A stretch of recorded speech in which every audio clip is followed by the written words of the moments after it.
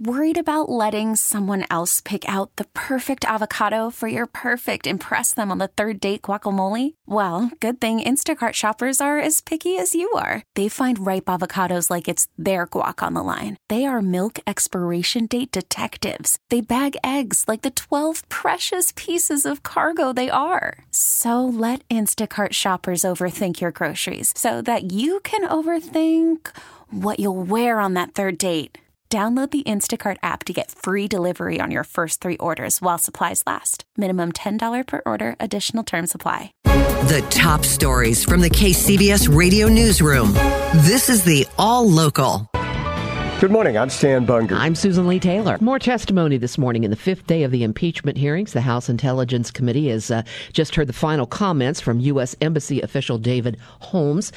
Dr. Fiona Hill has just begun her statement. Joining us for more on this morning's hearing is KCBS political reporter Doug Sovereign. Yeah, and David Holmes testifying to that phone call he overheard at a restaurant in Kiev, a very nice and expensive restaurant, by the way, gave what was probably the longest opening statement of anyone, considering he's there really just to testify about that one thing.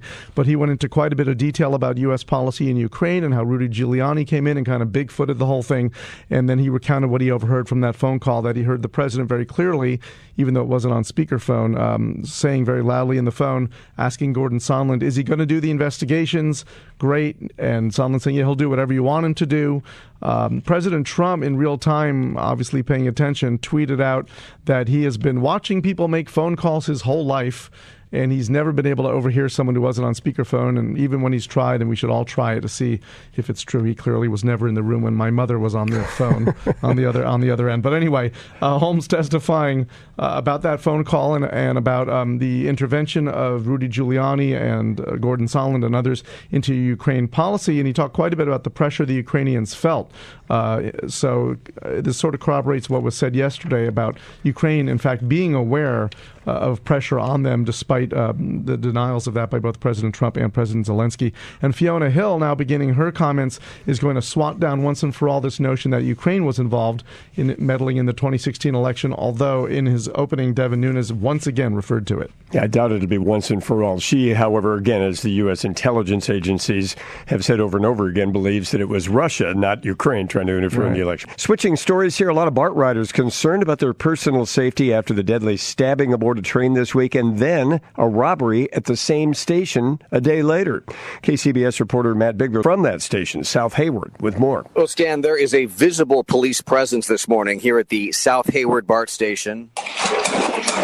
2 BART police officers are standing behind the fare gates watching over things. This after a robbery yesterday. KPIX5 reports a woman's cell phone was stolen and there were no police in sight.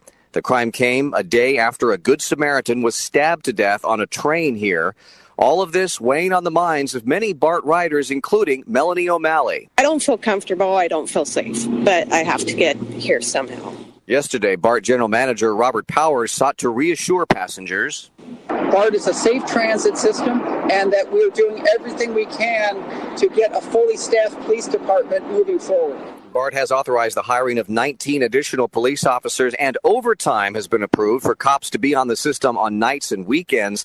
Meanwhile, the suspect in Tuesday's deadly stabbing is scheduled to be arraigned this afternoon. Matt Bigler, KCBS. Subscribe to the All Local wherever you get your podcasts and stream us on your smart speaker 24/7 by saying, play KCBS Radio.